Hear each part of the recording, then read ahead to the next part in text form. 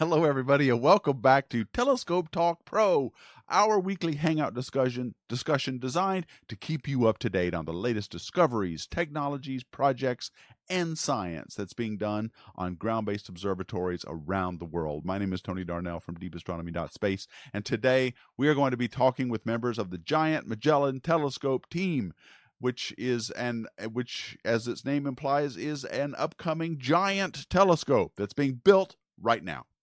Now, Telescope Talk Pro is sponsored by OPT Telescopes, which is a leader in telescopes and accessories for both amateur and professional astronomers. And I want to thank them for supporting these hangouts and for bringing them to you each week. You can help see what they're up to by clicking on the link in the description box below, and they would appreciate it, and so would I. Okay, so the Giant Magellan Telescope will be one member of the next class of giant ground-breaking ground-based telescopes that promises to revolutionize our view and understanding of the universe. It will be constructed in the Las Campanas Observatory in Chile, and commissioning of the telescope is scheduled to begin in 2024. Now, the GMT has a unique design that offers several advantages, and we're going to talk about those today. It is a segmented mirror telescope that employs 7 of today's largest stiff monolith mirrors as segments, and 6 of them are off-axis 8.4 meter or 27-foot segments surrounding a central on-axis segment. So this is a really interesting design. Now, forming all of this forms a single optical surface that's 24.5 meters or 80 feet in diameter, with a collecting area of 368 square meters. Now, the GMT will have a resolving power of 10 times that of the Hubble Space Telescope. And the project is an international consortium of leading universities and science institutions from around the world. And so that is our topic today. So let me get started by bringing up my co-host, Christian Reddy from Launchpad Astronomy. If you want to subscribe, we're streaming to his channel, and I would encourage you, if you haven't already, to subscribe to him. The link to that is also in the description box. Hi, Christian. Hey, Tony, how you doing? And welcome all back to, my channel as well, Launchpad Astronomy. And I'm Christian Reddy, your friendly neighborhood astronomer. So as Tony said, we are really excited to be talking to some representatives from a next generation colossal telescope. This will have the equivalent aperture of 25 meters. And, well, I'll just get right on to it with our great guests we have with us today. Dr. Pat McCarthy, the Vice President for Operations and External Relations from the Giant Magellan Telescope Organization, and Ms. Barbara Fisher, the Primary Mirror Subsystem Manager. So this is great. We have the expertise of both the science and the technology that are going into this telescope. I'm really excited to welcome our guests. Dr. McCarthy, Ms. Fisher, welcome to our little show. Great. Well, thank you for having us. Thanks, Christian. Okay. Thank you. Well, all right, let's start from the beginning. The Giant Magellan Telescope. I gave a brief overview of what it is, how big it's going to be, things like that. Tell us a little bit about how this got started and some of the science that is driving the Giant Magellan Telescope. Pat, you want to go? Okay, sure. Well, it came about around the year 2000. That was the time when sort of the last of the generation of the 8-meter telescopes came on the sky. So you recall the Keck 10-meter telescopes came on in the early 90s. They were probably the second telescope in a sense to use segmented primary mirror. Around 2000, you had the Gemini telescopes, you had the Magellan 6.5-meter telescopes, you had the so-called very large telescopes built by the Europeans in Chile. And people recognized that the scientific return from those larger apertures, say compared to the 4-meter telescopes or the Palomar 200-inch, were enormous. They were larger than what one would have predicted just on the basis of the increase in aperture alone. But more importantly, people could then see a technical path forward to making larger apertures in the 30-meter range. So we had both huge scientific gains from our prior investment, a clear technical path forward, and compelling scientific goals. And so that led 3 different groups around the world to think about how to take the next step to build the next great discovery machine. And the GMT came out of conversations between the partners who had built the twin Magellan 6.5-meter telescopes.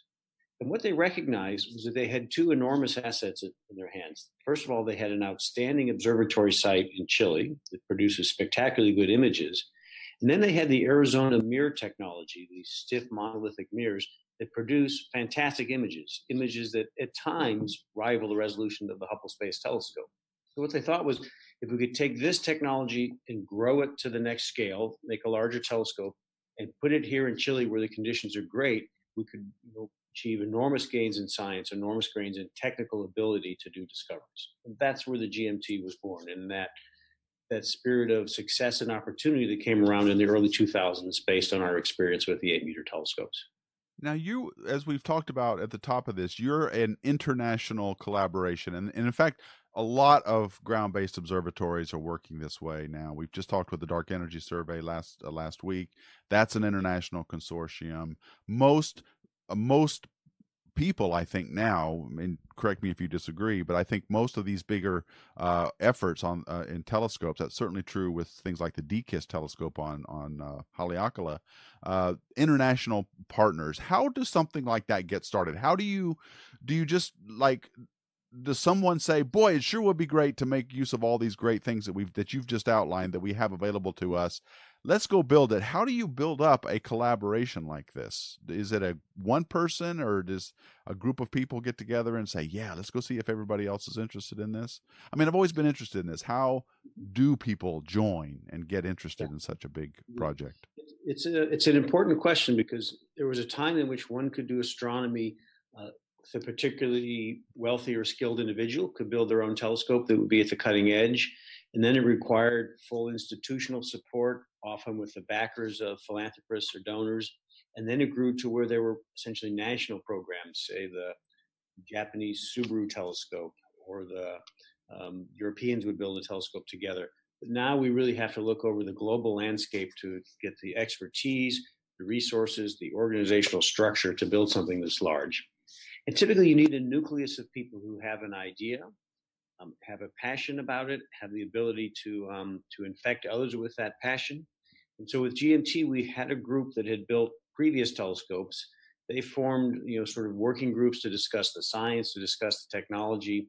And then we traveled around first the US and then other places in the globe to discuss the concept with people, attend scientific meetings, chat with people while observing at other telescopes. So just to try to build support and see who would be interested. And it took about 6 or 7 years to build from that nucleus to the full international partnership. But typically you speak to the astronomers first, you convince them of the scientific merits of the idea, of the merits of your technical approach, and then eventually you have to talk about, well, can you really afford this? And then when the astronomers are on board, and that typically takes, about 5 minutes actually to convince the astronomers, they go back and they talk to their dean, and the dean says, well, that's a great idea, but no. The answer is no, we can't afford it. And then you work on the dean, and then the dean goes to the vice president for research and the vice president for finance.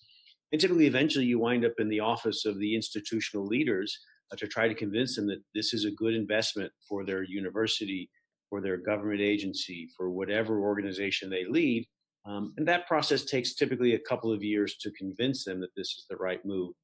But one thing about astronomy and about telescopes is they really capture the imagination of people. We've never had difficulty convincing people that this was a great idea. And usually, if we work on them for a while, they see the value of it, and then they try to figure out how to solve the institutional and financial challenges of becoming a partner. And then eventually they put us in contact with their lawyers and accountants, and they make it happen. So it's not at all a for a lack of interest or desire, but it ultimately does come down to resources, right? And specifically money. As a matter of fact, I just want to give a shout out to one of the commenters on my chat, Frank Kenny, who pointed out that unfortunately, when the University of Chicago joined the collaboration, they found it necessary to close the Yerkes Observatory. So there's only so much to go around. So making that case is crucial. Yeah, it's important. There's also a couple things to keep in mind. Mm-hmm. Things that happen closely together in time are not necessarily causally related. The decision to close Yerkes, which was really most unfortunate because it's, historically it's a fantastic observatory. Today, one doesn't consider Wisconsin a particularly great place to do ground-based astronomy. And so I think there were forces in motion that were going to lead to that change. I think Chicago joining the GMT is probably not what caused that decision. It might have been a factor, but I think they just happened in the same time frame. But that said, one of the challenges in science is when you build a new facility, you can't always continue to operate the existing ones. In some sense, you have to make a break with the past if you're going to lead into the future. And that's in all areas of science. And that's part of life. I mean, that just happens to all of us, is you have to make choices. Well, and thanks for explaining that. Yeah, you're right. It ultimately does come down to choices, but it sounds like a great choice has been made with GMT. But at the beginning we were talking about the telescope's design, and it has an unusual design. We've seen. Wait, hang on. I want to get to the design, but I want to talk about the science before we do. I got tons of pictures on the design. Okay, all right. I was going to do the design first, then science. This is why, as you can see, this is a highly well scripted, professionally produced thing. All right, Tony, go ahead. Science. So, okay. So because we got a lot of great images and stuff to show of how you're building it and what the design is. But the science, what all of this is driven first by what science you want to do. What is the science that you're hoping to get done with the Giant Magellan Telescope, and how is this decided? So what we're hoping to do is something completely unknown and unexpected. And I say that not in jest, but there's two angles to the science planning.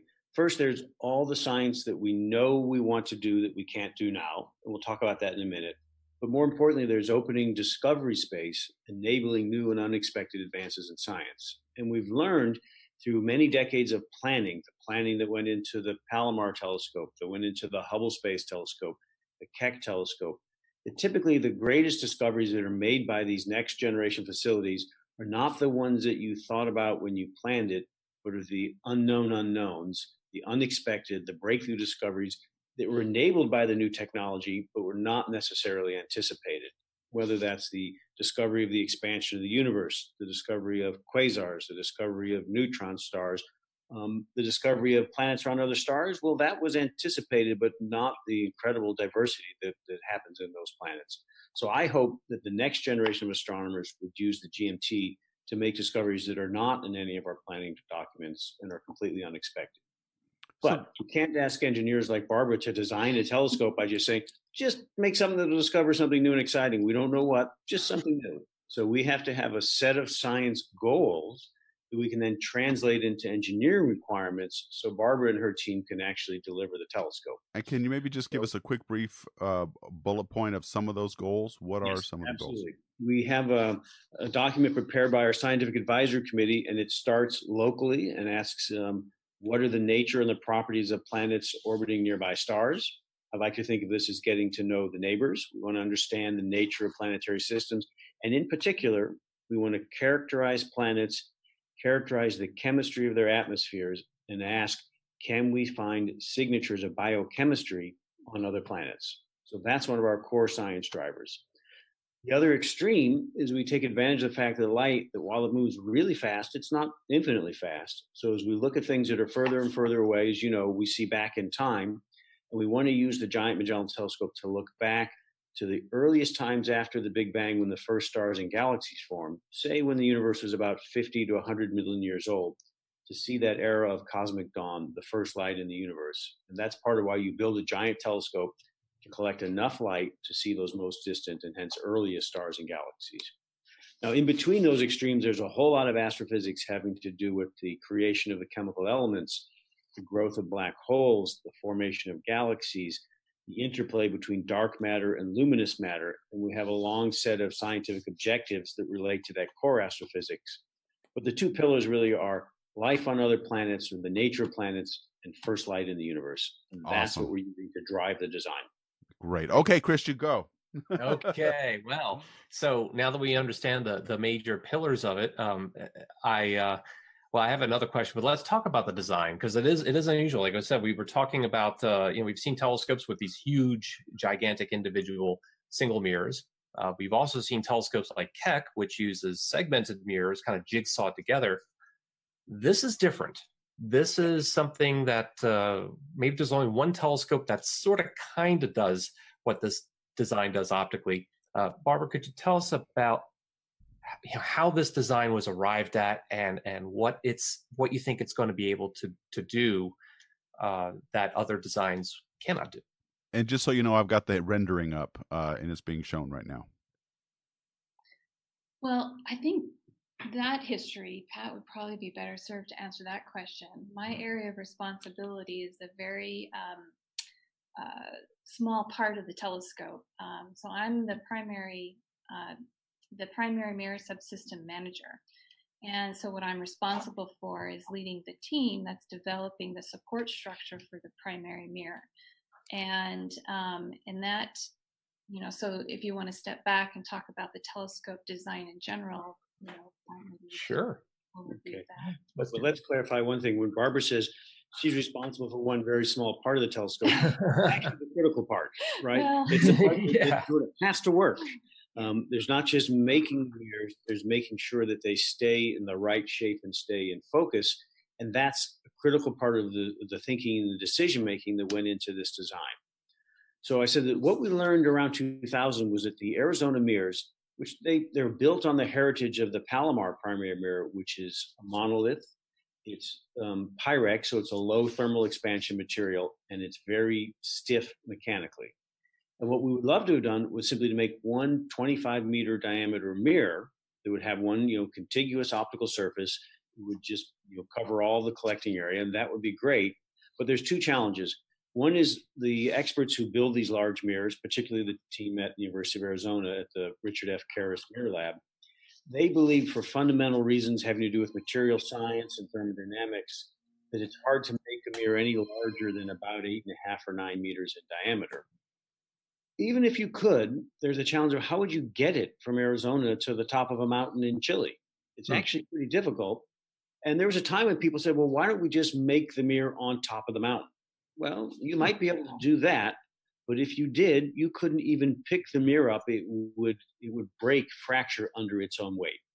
So we recognize there's a fundamental limit, at least right now. There's a practical limit in the size of an individual mirror at about 8.5 meters in diameter.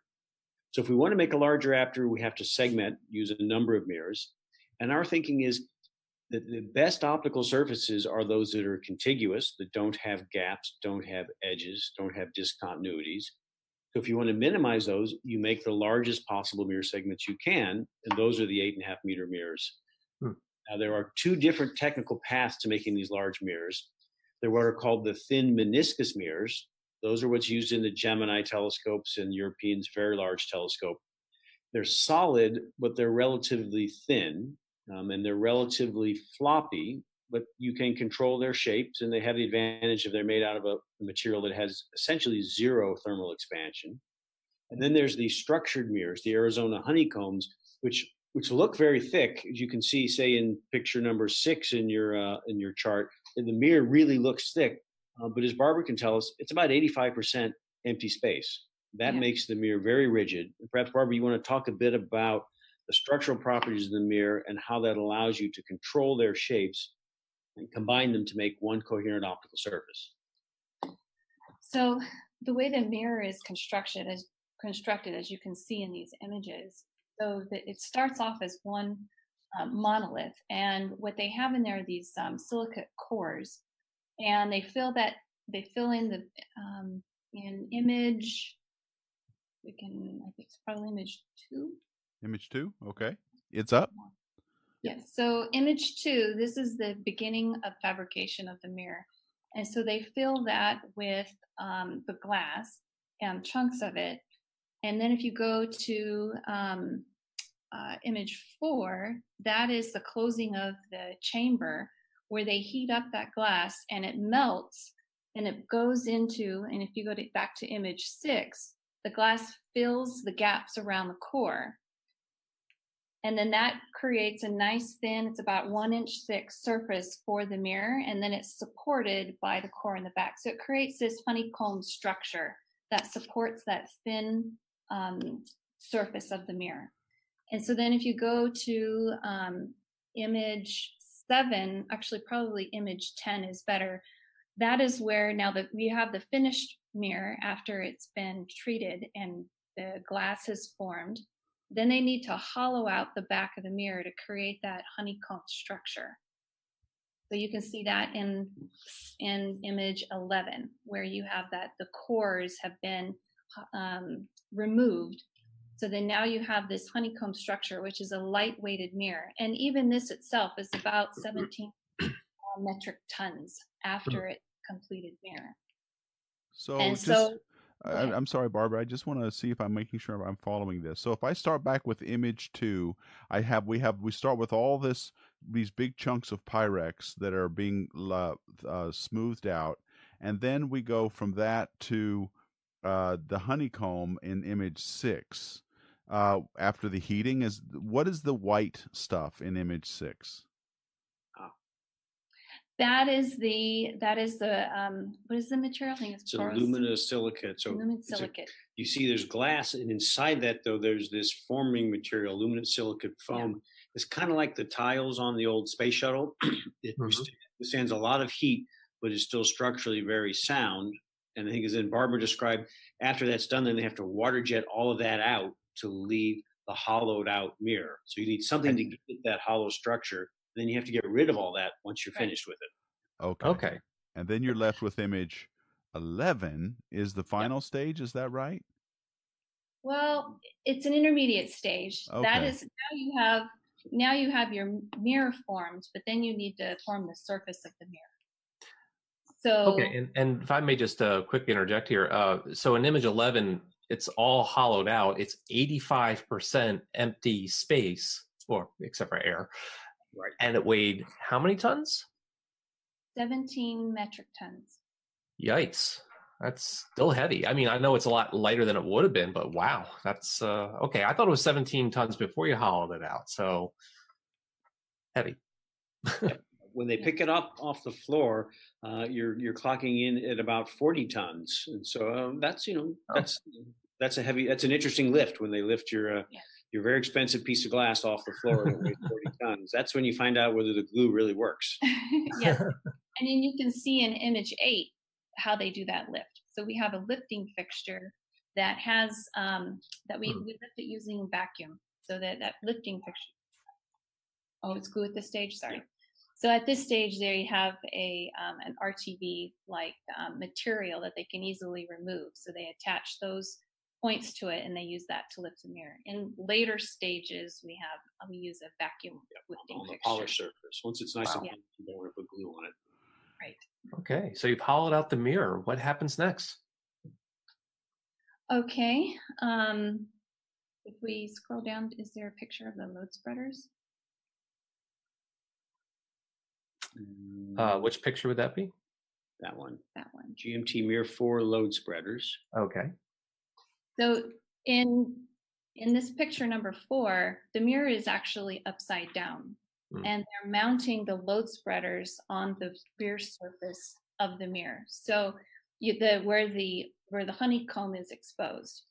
And so what these load spreaders do is, so the load spreaders interface with our actuators, and I'll talk about those in a moment, but they spread the load of the weight of the mirror, and the mirror is lifted with a bed of actuators.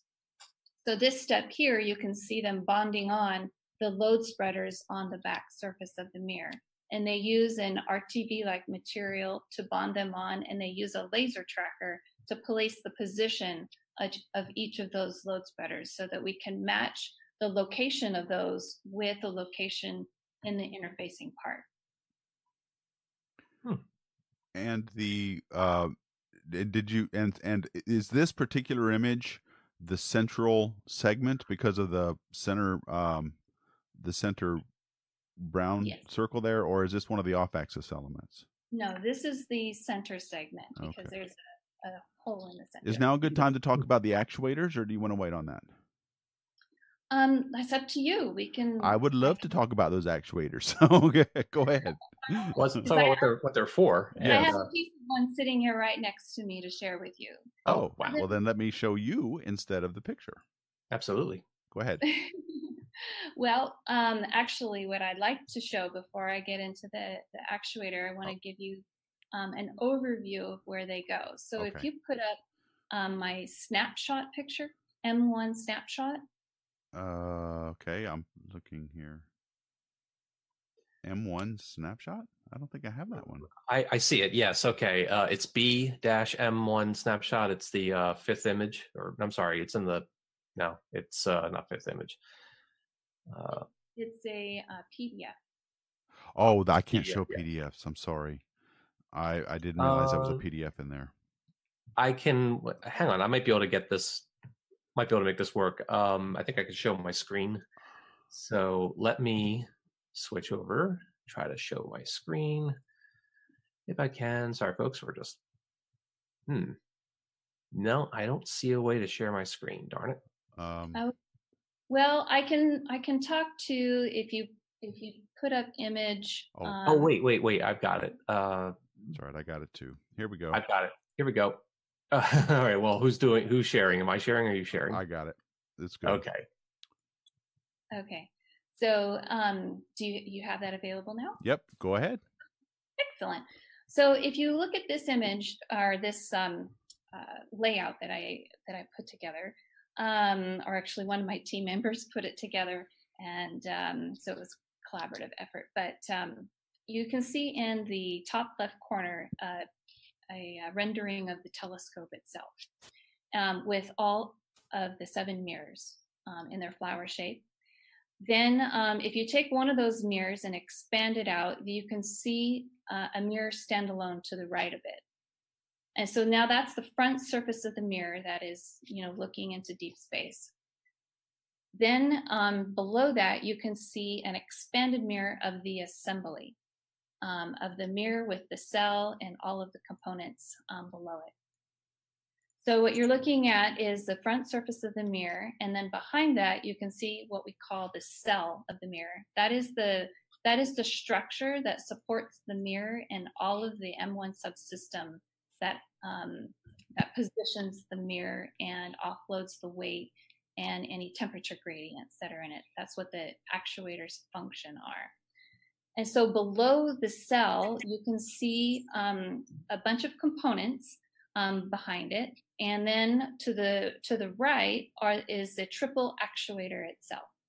So you can see this device that's on like a tripod. That is what we call a triple actuator. And then the actuator itself, inside it, are 3 air cylinders. And then you can see an exploded view of the air cylinder itself. And so those actuators support each of the mirrors. There are 80 single actuators around the perimeter of the mirror, and there are 90 triple actuators throughout the rest of the mirror. And we have that so that the mirrors can be positioned at any orientation of the telescope. It will be able to support the weight of the mirror.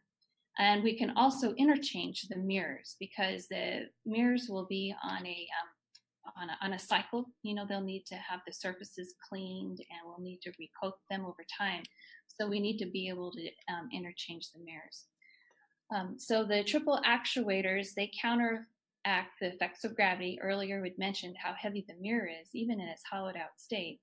And then also this is exposed to the atmosphere. And so the temperature is going to be quite cold, and there could be very windy. So there could be a temperature gradient across the mirror. But we want the mirror as a nice, even temperature.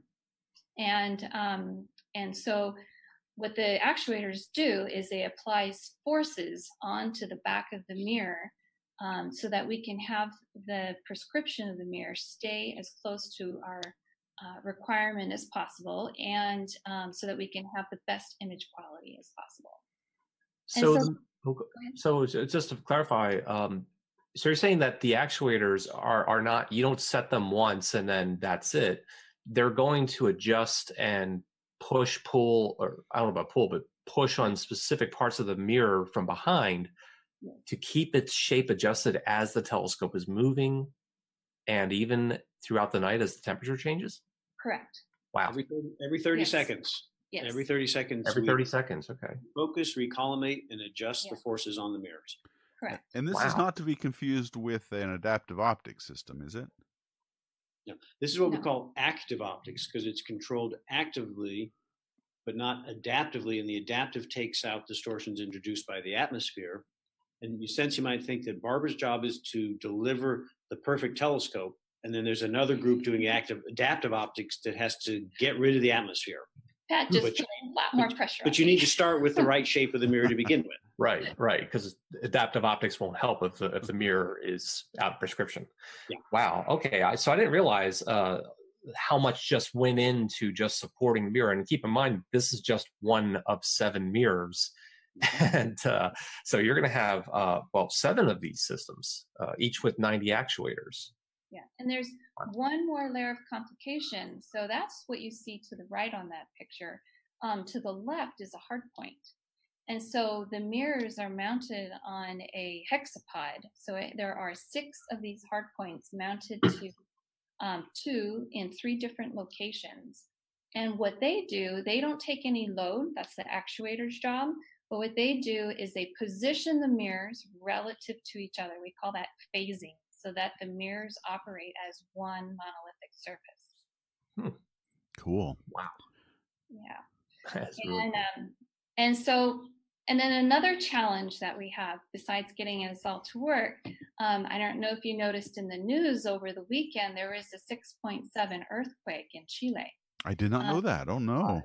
In La Serena, which is the closest city to where the Giant Magellan Telescope is going to be located. And so there's a pretty sizable seismic environment and a pretty, high probability that, the telescope could see an earthquake in its future. And so one of the things that we're designing into the actuators is a damper. So in case there is a seismic event, we can mitigate against any, damage that it could potentially cause. So if you look on that image there, you see the cross section. So that's the air cylinder itself. And so I have an actual picture of one. Let me see if I can show you here. So you look here, this is a transparent tube and of our air cylinder, as you can see in that cross section there. Lift it up just a tidge. There you go. Good. Oh, there we go. Oh, so sorry. Thank you. Thank you. There you go. Yeah. Yeah. So this is an actual air cylinder. This is a prototype that we built to test to make sure we have, the right, leak rate and the right pressure, and that we can control it, the way that that we have designed it. But one of the other concerns that we have that we discovered last year is that we're worried that during a seismic event that this will act as a pump. And then when it pumps, it will create a vacuum on one of the chambers here. And so we wanted to test to see if that would occur. And we have shown that it is possible. And when you pull a vacuum on here, the diaphragm that you see here, which we call a bellophram, it kind of implodes a little bit. And if that happens, when we go to repressurize it, it could potentially, damage one of the bellophrams. And so when we add the dampers in here, it has slowed that rate of pumping to help prevent that. And then we're also put in a check valve. So we're designing in, mitigation to prevent that from happening.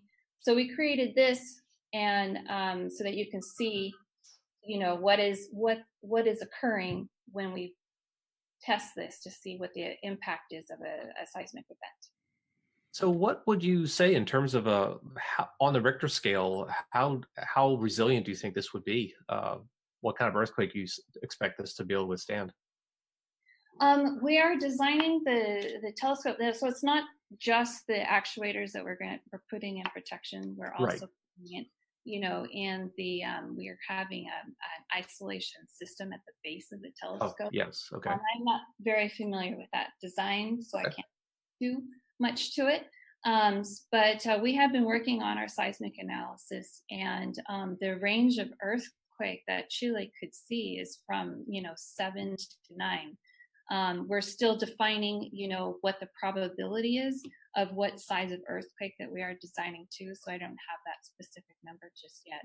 But that's the range in which the level of earthquakes that area could see.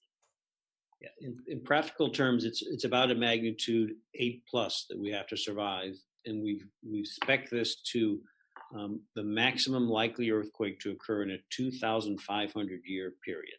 So we're being pretty conservative because, as Barbara said, if we break one of the mirrors, it's really bad luck.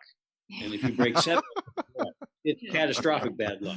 Yeah. We really have to protect our investment, the investment for our stakeholders, to make sure that the probability of damage during a seismic event is lower than all other risks. And so we have a pretty good understanding now of the seismic behavior in Chile. And now we've been doing the engineering to make sure that the telescope, and most importantly, that the precious optics would come through any such event unscathed. And that's something that's new to all of these next generation telescopes. They're now on a scale where the amplification and the accelerations that occur in a big earthquake threaten their very survival, whereas the smaller telescopes didn't have that so much. And also, we just have a better understanding of the seismic environment, and we have better analytic tools to predict how the telescope will respond to ground motion. Well, it's very interesting with in the view of the earthquake situation and the primary mirror design that you've come up with. I want to read a couple of comments from Charlie, because I understand where he's coming from here, and I'm a little confused about. I'm not confused, but I wonder about the choice of Pyrex. He goes, E6, which is Pyrex, is not zero expansion coefficient material. E6 is what these mirrors are made from. So you need to control the mirror temperatures closely and bend out any thermal deformation. Then he comments later, thermal control is also important to avoid mirror seeing. That is that the mirror needs to be within 1 degree C of the air temperature to avoid thermal air currents on the mirror surface. Can you comment on that? Are you going to be controlling the temperatures of the primaries? Yes. If you go back to that image on the snapshot, and if you look at the bottom section of the picture, I'm sorry, which image do you want me to put up? The PDF. Oh, the okay. PDF M1 snapshot is what I called it. It's up. Okay. And so if you look at the bottom portion of the picture, that you'll see on, it's the bottom left, there's a series of heat exchangers and fan units. And so our thermal system, what it does, and then there's also an array of nozzles, and those nozzles are being sized, and the flow rate is being sized. But basically, what's happening is we're pushing air into the back surface of the mirror. So those nozzles will protrude into the honeycomb structure, and will bring in air in there to keep the mirror cool at just the right temperature. Or actually, it's really to keep the gradient out, to keep it at a nice even temperature.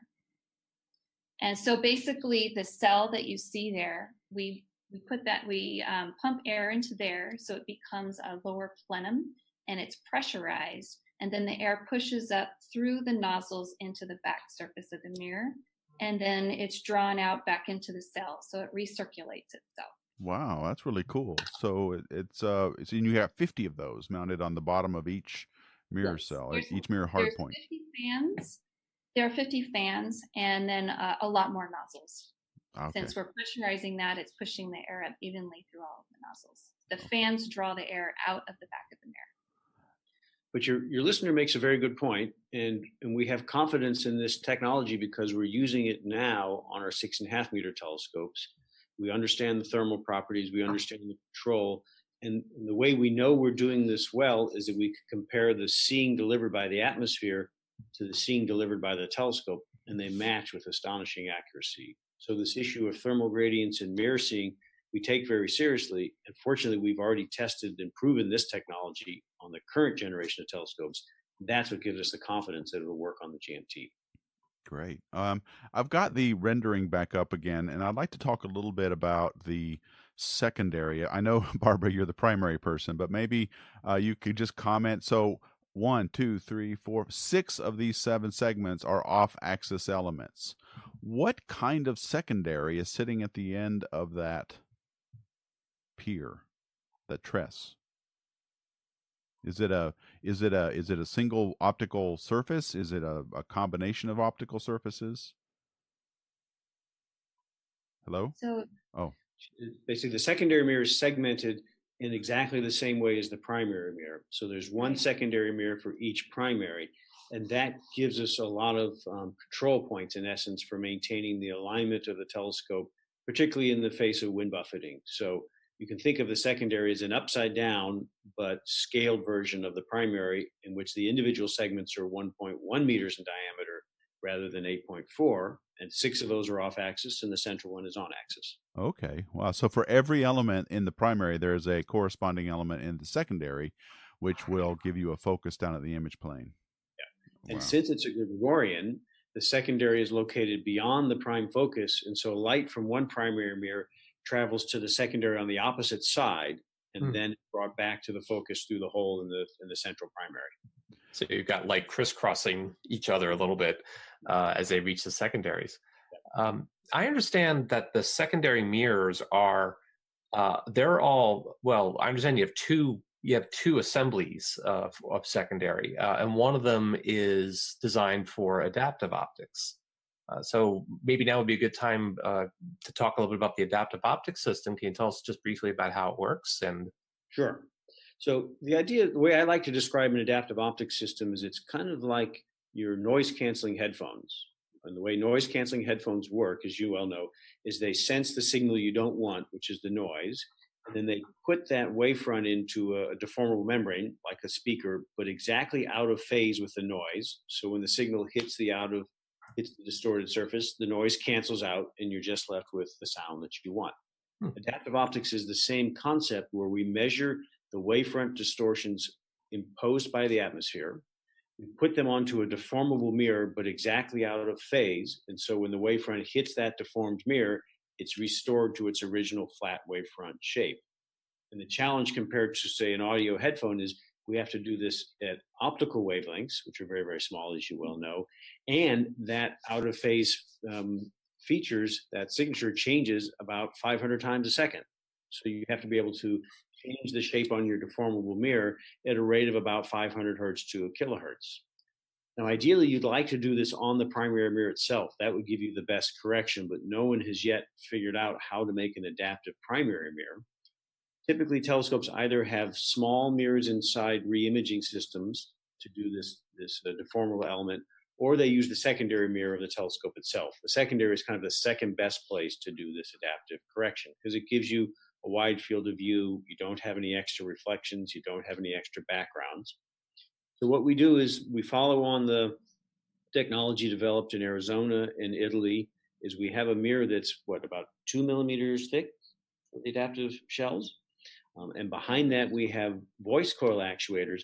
They're kind of like, they do the same job that the actuators that Barbara showed you, but they run at 500 hertz to a kilohertz. And so they're constantly adjusting the shape of those mirrors. Wow. They move them a fraction of a micron or a micron or two at the most. And they constantly change their shape to cancel out the atmospheric distortions and deliver a diffraction limit image to the telescope focus, where the science instruments can use that either to look for planets near bright stars, to measure the mass of black holes, or look at the structures of galaxies and star-forming regions. That's amazing. So this is really this is going to effectively cancel out the turbulence of the atmosphere. But as you mentioned, this is to within a micron.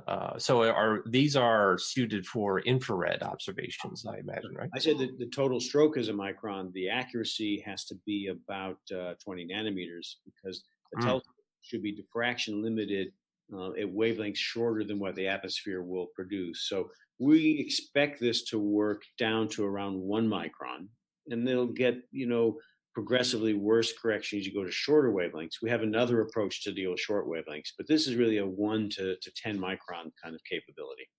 Okay, so this is something that, so was I correct in saying that this is going to be really effective in the infrared part, or will this also work at optical wavelengths? No, you're right. This is really an infrared capability.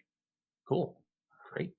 So tell me about the short wavelength, the optical stuff. How are there ways of cheating the atmosphere there too, or up to a point? There's two things that limit your ability to correct the wavefront errors. One is the number of actuators, or the spacing of actuators on the primary mirror, because as you get to shorter wavelengths and you want to still be lambda over 20, you have to work to smaller and smaller correction scales. And then the atmospheric time constants become shorter as you get to these small scales. So you have to have more actuators and you have to have them run faster. So our team at University of Arizona is doing this kind of work on the 6.5 meter telescopes at Los Campanas. And they found they can do good adaptive optics correction down to the wavelength of H alpha. So about 0.6 of a micron. Wow. They can even do it a little shorter. They've even set it up where they put an eyepiece on the telescope and you can look in and you can see a diffraction limited image with your eye, which is pretty cool. Yeah, that's pretty neat. Wow. It requires a fairly bright star, but if you're interested in planets around stars, that's okay. So the way they do it is they use small, mechanically, commercially produced deformable mirrors that are driven by the usual liquid crystal displays that have very high actuator counts. They have relatively small stroke, but very high actuator density. They work on very bright stars and a tiny, tiny field of view. We're talking about corrections only across about 3 arc seconds. But if what you want to look at is very, very small, pushing down to those very fine scales, 3 arc seconds still has a lot of resolution elements. So we're looking at a way to adapt that technology to GMT that would give us this high frequency tweeter capability, in essence, to push the adaptive optics to short wavelengths, to very high contrast, which is really what you need to do to look for planets. Because if you were on Alpha Centauri, looking back at our solar system, you'd say Jupiter, well, it's only reflecting about 1 part in 100 million of the sun's light. And it's an arc second or so away. The Earth, which is actually 1 arc second away, is reflecting 1 part in a few hundred million. So that's a pretty hard contrast. That's pretty tough to do.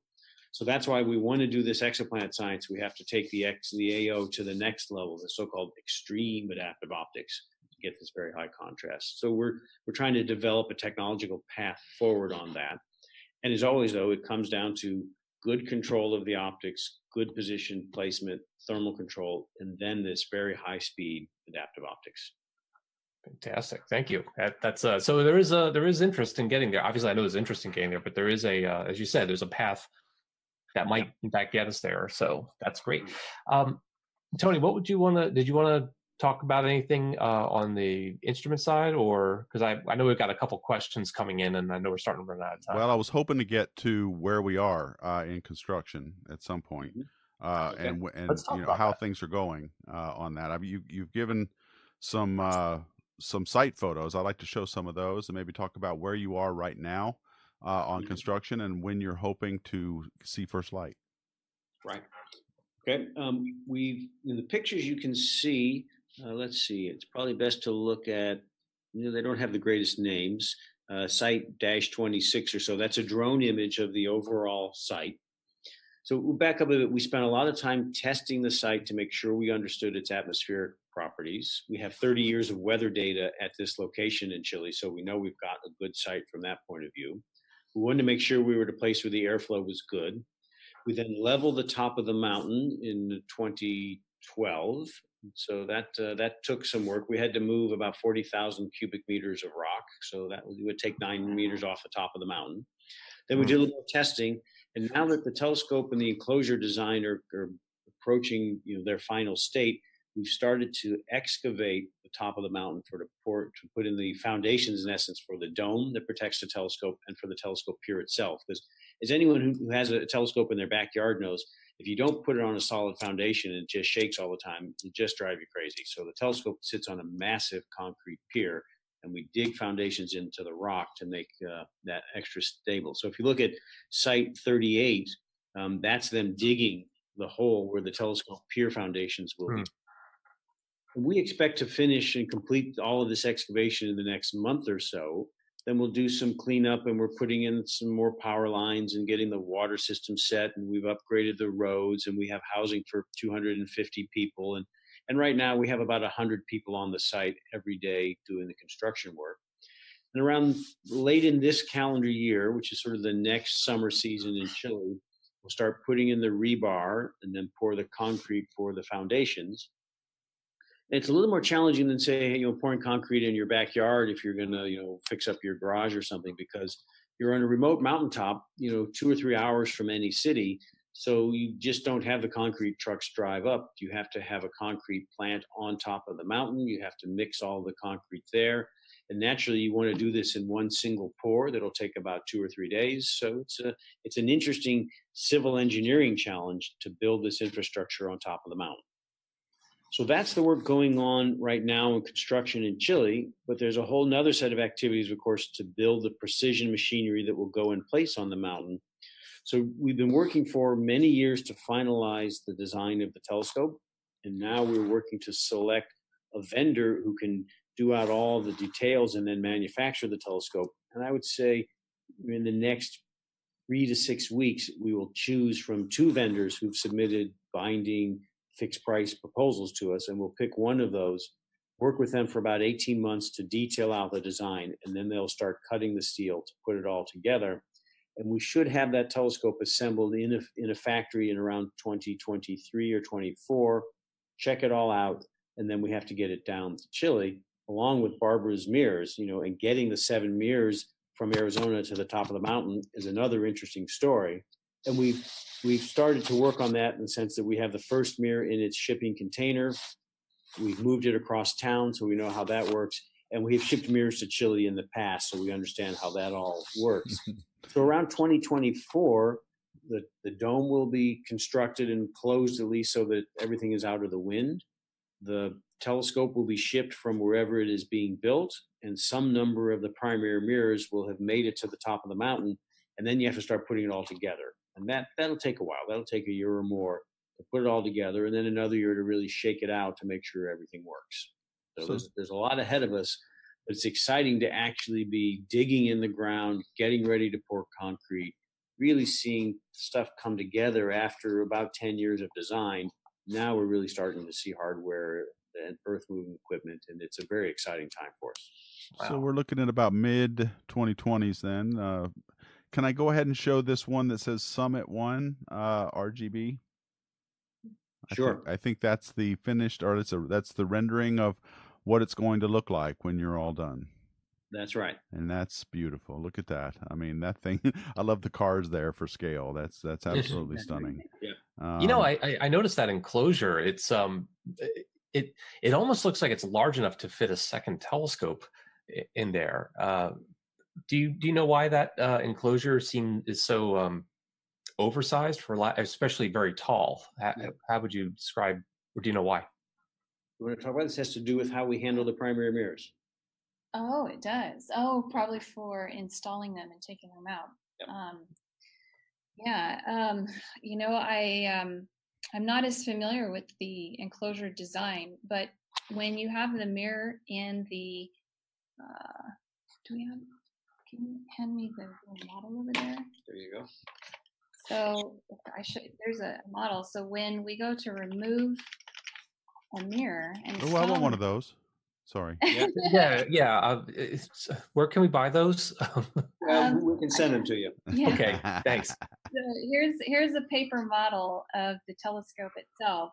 And so there's a crane in the enclosure that will go down, and we'll have a vacuum lifting fixture that's mounted to that crane so that we can lift a mirror off of the telescope and then down onto a transport vehicle so that we can move the mirror into a neighboring facility. So if you go back to the picture here, the first one, I can't see the number.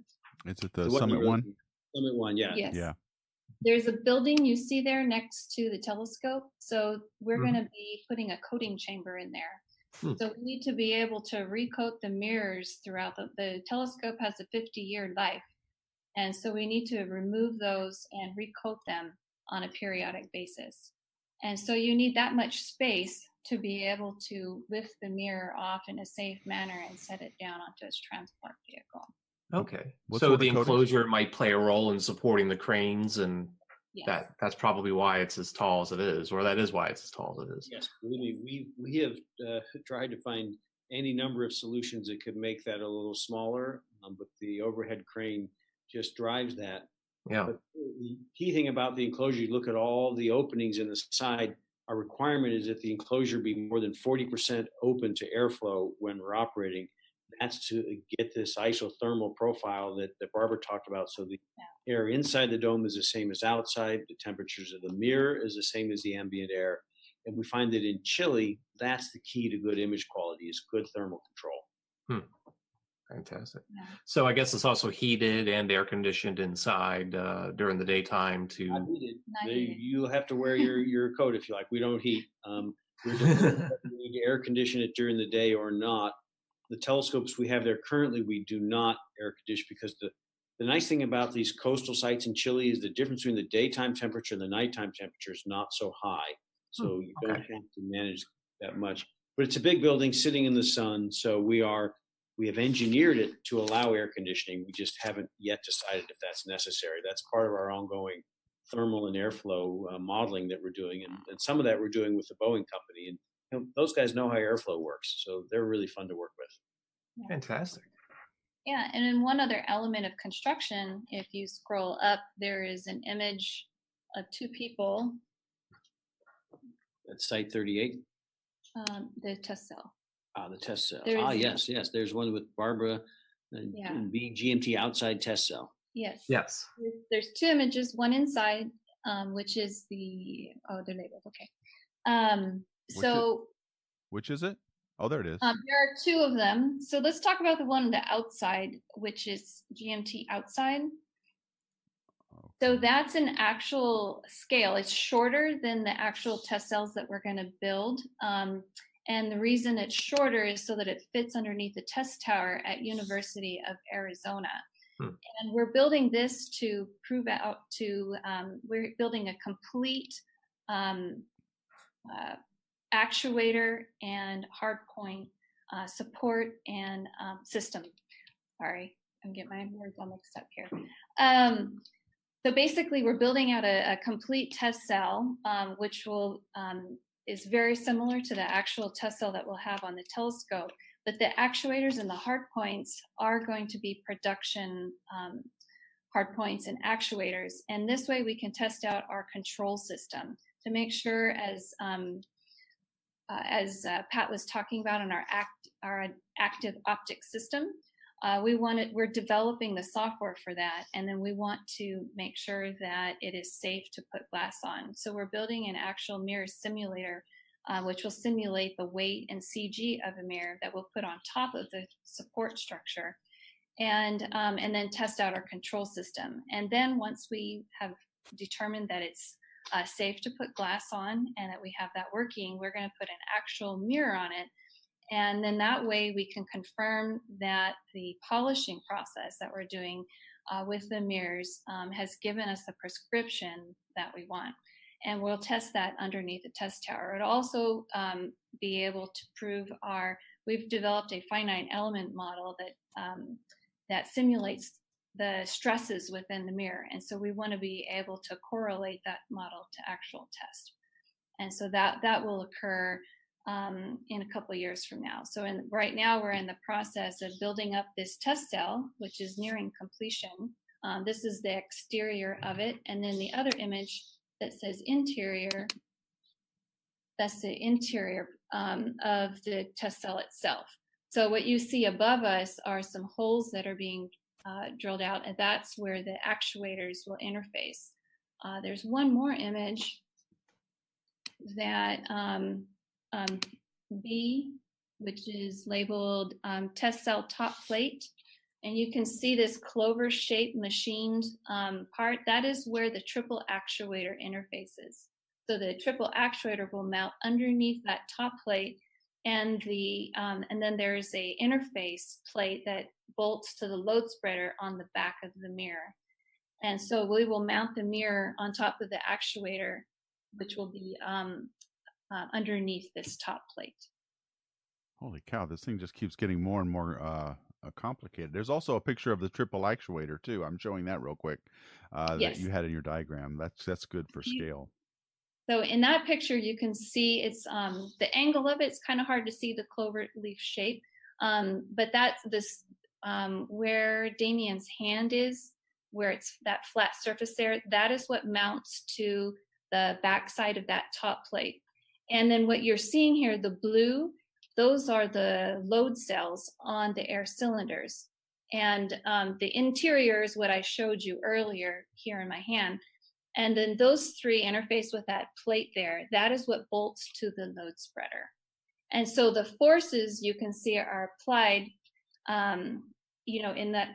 in those three directions that work together to apply one force into the back of the mirror. All right. Well, I'm afraid we're out of time. We're going to have to stop there. I wanted to we didn't get a chance to talk about the instruments or any of the ways in which things are getting paid for, things like that. But I wanted to talk more about the collaboration as well. But we're out of time, unfortunately, so I'm going to have to stop the hangout there. I want to thank our guests so much. Our guests today are Barbara Fisher and Patrick McCarthy. Patrick is the vice president of the Giant Magellan Telescope, and Barbara Fisher is the primary mirror subsystem lead for the Giant Magellan Telescope. Thank you guys so much for taking time out to tell us all about this amazing system, which we can start looking forward to in a few years, it sounds like. Let me also add, Barbara and Patrick, just thank you both very much for coming on today. And as Tony said, I feel like we're kind of cutting ourselves off mid-conversation. There's so much more to talk about. We'd love to have you guys back at some point, and especially talk a little bit about the progress made between today and the next time we talk about, and get into more stuff. Great. Look forward to it. Sounds great. Yeah, thank you guys so much for being here. And on behalf of Christian Reddy from Launchpad Astronomy, I want to thank you all so much for watching. And as always, keep looking up.